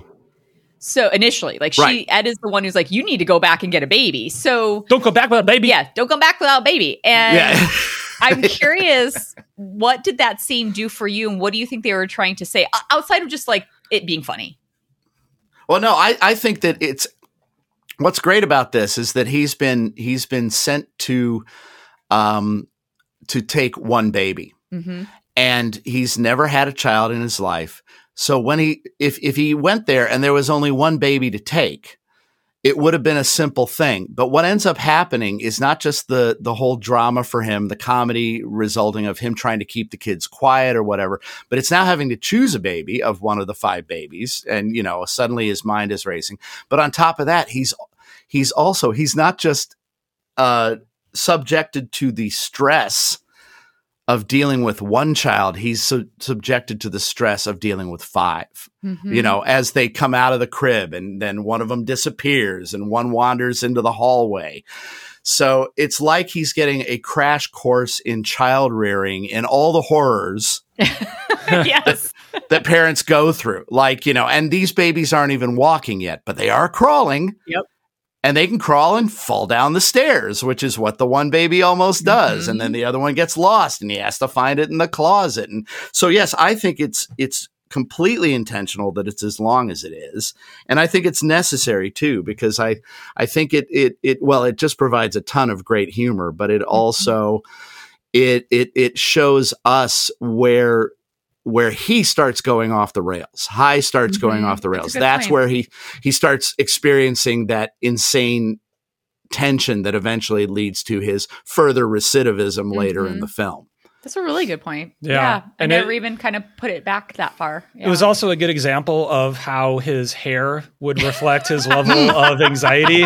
Yes. His hair in that scene, real crazy. Yeah, his Woody Woodpecker hair, which they use to great comedic effect. The more stress he's under, the more messed up his hair gets. You know who we haven't talked about at all yet? You're talking about Sam McMurray? Glenn and Dot. Yeah. Because it's interesting because this movie could almost entirely exist without them. Mm-hmm. That was actually something I was really curious about. Like, Whit, how do you feel about their inclusion in the film, and were they effective? Did they bring something to it that wouldn't be in the film without their presence? I think that they are there, and their children in particular, to build much deeper and greater anxiety for High. Yeah. Because, I mean, the first time we see the kids, they're beating the shit out of his car with bats and pieces of wood, boys. And, there are all these great lines, what is it? When Dot says, Raleigh, you take that diaper off your head and you put it back on your sister. Yeah. And I think that that's the purpose of that scene is that Ed and High have an idea of how perfect their life is going to be with children. And we don't see a lot of Ed in this scene. We mostly see High. Mm-hmm. And it's literally about, also even within the house, we're focusing on High and High watching these kids run around and the kid spraying him with his squirt gun saying, you peed yourself. And, it's like the nightmare version of parenthood. Mm-hmm. And it's not what High thought he was getting into. So that's what I think that the purpose of that scene. And thank God, again, you've got two amazing actors doing that scene, which makes it so enjoyable. So we're willing to go on that slight detour. Mm-hmm. But I do think it serves a purpose. I do think it serves a purpose in the film. Okay. A couple interesting things from their interaction with Dot and Glenn. The kid who just writes fart on the wall, and then Leonard Smalls coming in just staring at it. I'm not really sure. Like whenever I watch it, I'm like, I wonder what he's thinking. I don't know. And then Dot does play a more important role. They probably could have worked around it some other way, but she gets Ed so anxious about needing to get the shots and the pediatrician that's why Ed is gone that next day when John Goodman and William Forsythe take the kid to do the bank robbery. Yeah. So they needed to get her out of the house somehow. And I guess that's how they did it, was medical anxiety. Yep. You got to get their dip tet. Got to get that dip tet. Well, I love the point that you raised, Whit, because I do agree with you. I think that definitely the inclusion of those characters and that, scene with them helps to move High further away from perhaps wanting this kind of life or thinking that this is the kind of life for him. And what I see is like kind of this divergence because he's getting more stressed in a particular way. And, Dot talking to Ed about all the things that she needs to do is likewise getting Ed stressed. But Ed's stress is, okay, I need to step up and do more. We need to do more. Like when she keeps saying, hi, did we do that yet, baby? Did we do that yet? Yeah. We're going to do that. We got to do that. And you see him just retreating emotionally.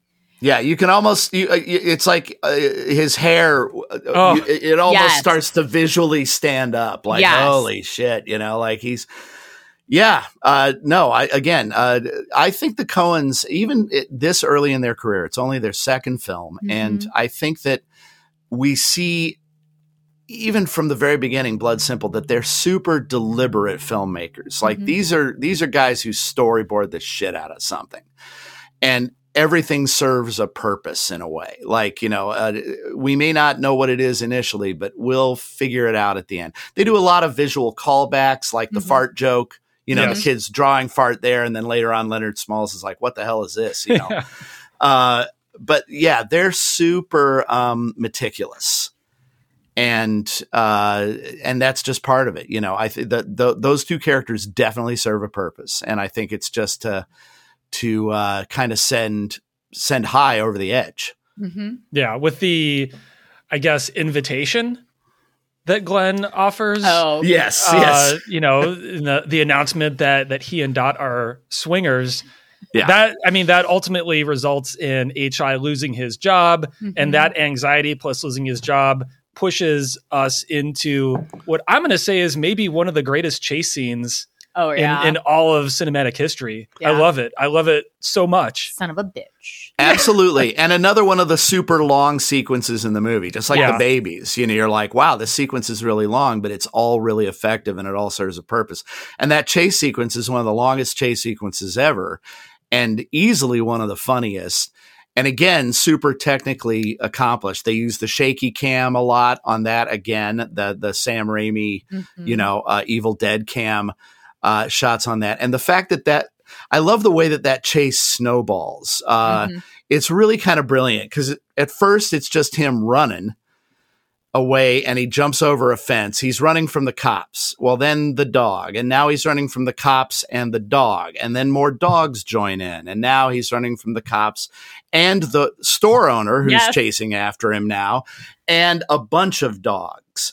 And then you finally get back into the store again, and now it's women at night doing late night shopping in their pajamas and curlers and the rollers, and they become part of the chase. And by the way, the background music in the grocery store is a Muzak version of that wonderful theme. That's amazing. By Carter Burwell. So, but again, think about all the layers of filmmaking going on there. I mean, and for a second film, that's crazy. Mm-hmm. They're so good. I completely, when you mentioned the word meticulous, that really hit with me. And, some things I say this a lot on the podcast, that like things that I read, sometimes I take with a grain of salt because you don't know what it's been filtered through. But I did read that Nick Cage was attempting to be like, hey, we should do this or we should do that. Or he was just, going rogue on his lines. Right. And they had to kind of rein him in. And not to say that it was a hostile work environment, but they just both mutually agreed that they just have very different ways of making movies. So I thought that was really interesting because I think that also proves out your point where they're like, no, we're gonna stick to what's in the script, or we're gonna. One little bit right here is very important for something much further down the line that you may not be thinking about just yet. Yep. That's exactly right. And they're not averse to improvisation. This is really interesting because I know that whole story about him and stuff, but they've said that they'd prefer to have an actor who's not rigid, and who does that, but that they, that basically that actor also has to understand that they've got a pretty specific idea of what the film's going to be. And I didn't tell you guys this because I'm just background, but a few years ago, I generally don't do background work. But Hail Caesar by the Coen brothers shot here. And there was a call out for background actors, and I sent in my picture. And I got cast as a background actor. And I had to tell my agent, look, I know you don't want me doing background work, but it's a Coen Brothers movie. I want to be in a Coen Brothers movie, And you'll never spot me. I'm way in the background walking behind the set. I mean, I'm on screen for about 30 seconds, but I'm just a guy in the background.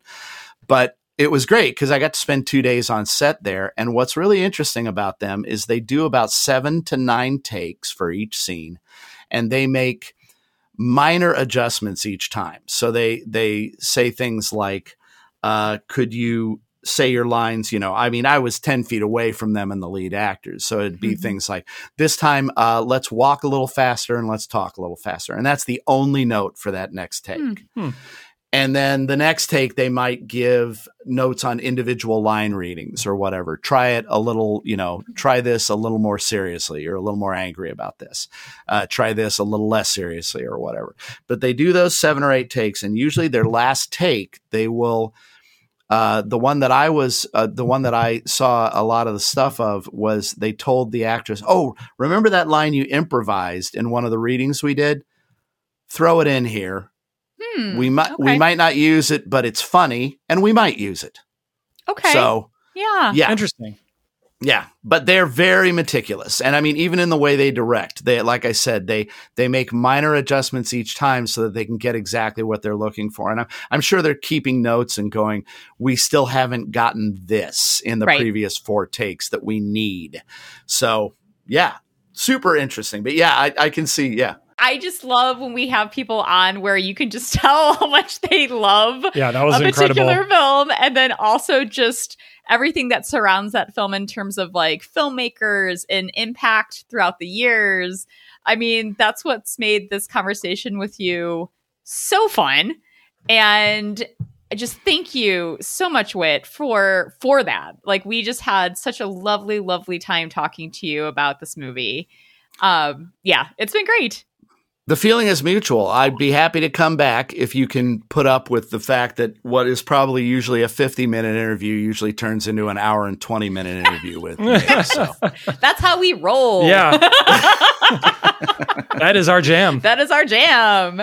And before we let you go, I just wanted to see, would you like to share with our listeners what you've been up to, what projects you might have going on? Oh, well, I'm always the program director for the We Make Movies International Film Festival. If you've made a short film in particular, or even a feature, and you did it mostly on your own, we celebrate the DIY aesthetic. Please go on Film Freeway, look us up. We Make Movies International Film Festival will be in October of 2022 this year, and we'd love to get submissions from interested people. Also, let's see what else. I continue to work with We Make Movies. We are a filmmaking collective, and we are also a kind of one-stop production house. You can a la carte some of the services that you need, like color correction, editing. We can even help you cast, do all that stuff. So I'm always busy with that. In terms of projects, I will be shooting another short film. I've done just a little over half a dozen, but I'll be directing again early next year on a short film that I'm really excited about. And also, I appear in and help produce a high-end short film, which it looks has a good chance of getting into some of the major festivals, which will be coming out next year as well. That is no small feat. That one is called The Lizard Laughed. Okay. So, you know what? There's another thing that I can't talk about. NDA. Oh. Leave us in suspense. Yes, for those who don't know, the NDA is the non-disclosure agreement, meaning, I did something. I can tell you it's for network television, but I'm not allowed to talk about it until it comes out. Well, we know when we can plan our next time to talk. Exactly. We'll plan it around your next visit when you are able to talk about it. And excellent. Just wanted to say that, yes, I highly encourage everyone to go check out We Make Movies. You can, see what this amazing organization is all about through social, but also you guys have a newsletter, which is highly informative. WeMakeMovies.org. Sign up for a free membership, the free membership. And if you stick around with the free membership for a while, you'll figure out if you want to do a paid membership later on. We'd just like you to come in and join us and see what we do. Maybe join some of our workshops online and stuff like that. Yeah, you guys do great, great stuff for filmmakers. So please do check it out. And again, Whit, thank you so much for your time today. We just absolutely loved having you on the show. Y'all are fantastic. I hope you invite me back. Absolutely. Oh boy, that was just so much fun. Whit could not have been a more perfect guest for this movie. And thank you so much for being with us. Yeah, thank you. I mean, he literally was standing 10 feet from the people Yeah. that made this movie and so many others that we talked about. Yep, absolutely. Derek, Oh, yeah. would you watch this film again? This is one of those movies where there's no limit or cap to the number of times that I would watch and enjoy this movie. It's one of my favorite comedies. I remember it growing up. I don't remember seeing it in a theater, but I remember watching it every time it was on TV. I would just put it on and watch it. Yeah, I really love this movie. I mean, I would definitely, the short answer is yes, I would watch it again. I was introduced to it a little bit later in life. And so I don't really have the same kind of fond recollection. I like the movie a lot. I think part of it for me is that it was filmed like around Camelback Mountain. It Sure. is like so Arizona centric. That's where I grew up. Not a lot of movies, I think, would it's kind of unique in that sense. So I get a kick out of it. Just I know at the time it came out, I think governor maybe or Mayor some people in Arizona were kind of pissed. Like, this is not what we are like in Arizona. Oh. And I watched it and just laughed because I'm like, some of you are. So yeah, I really like it. Okay. Awesome. Call to action. How many babies have you kidnapped? I know exactly. Like, I mean, this is kind of a hard one. I mean, I think I would probably lean into more just like the body of work that the Coen brothers have. I feel like Okay, well that makes sense too. I think this is, I don't know. Would you say that, like, I'm kind of curious, like, do you think that this is still today, given that this is like what their second feature, their most popular film, the film that most people identify the Coen brothers with? Oh, I don't think it is at all. Oh, what do you think it is? Man, I mean, not this. I mean, The they're Big Lebowski? possibly, Okay. but part of the difficulty in answering that is that there's such this like eclectic mix of different genres Right. that they cover. Right. So you might really love one of their movies and not even be aware necessarily. Like I love this movie, Burn After Reading. I've seen part of it, but it doesn't like Sure. resonate with me the same way that some of these other movies do. So I don't know. Hudsucker Proxy, Great movie. and they actually wanted to make that when they made Raising Arizona, but they didn't have the money. So they made Raising Arizona first. And there's actually a reference to Yeah. the Hudsucker Proxy in Raising Arizona where H.I. works. It's like a reverse Easter egg because Yeah. Tucker Proxy hadn't come along yet. They knew they were going to make it, though. Yeah. So they just wanted to do Raising Arizona, I guess, to, raise money, maybe? It should be called Raising Funds for Hudsucker Proxy. Well, if you want to get in touch with us, we would love to hear from you. We are on Facebook, Instagram, and Twitter, and it's the same handle for all three. It is at 80s Montage Pod, and 80s is 80S. Derek, guess what? What? What's We're up? coming up on our season 2 finale. Yeah. Look, we can do this. We could literally do this indefinitely. We got no shortage of 80s movies. We're just going to keep plugging these out there. Yeah. I mean, I'm sure our listeners are just like so relieved to hear that. No, we're You just literally can't stop gonna us. keep going. Yeah. Keep going. And we're ending this season on a real banger. I don't know. Am I using that word correctly? I think that's Okay. still, yeah. Yeah. That still works. Okay. Maybe. So, all right, let me get ready for this one. We are doing. Wait, do you know what we're doing? Nope. No, I don't. You really don't. I really don't. No, I Okay. was so excited about this one that it has clouded my vision. Yeah. The Adventures. Oh, The Adventures of Buckaroo Banzai in the something or other something. The Adventures of Buckaroo Banzai across the eighth dimension. Across the eighth dimension. Okay. All right. And what is so great about this one is that, so full disclosure, I've never seen the movie. I know of the movie. Yeah. I know so many people who love this movie. And we are bringing back a great friend and a former guest. And we're super excited to be ending the season on this one. So thank you so much for hanging with us. and we will talk to you again in 2 weeks' time.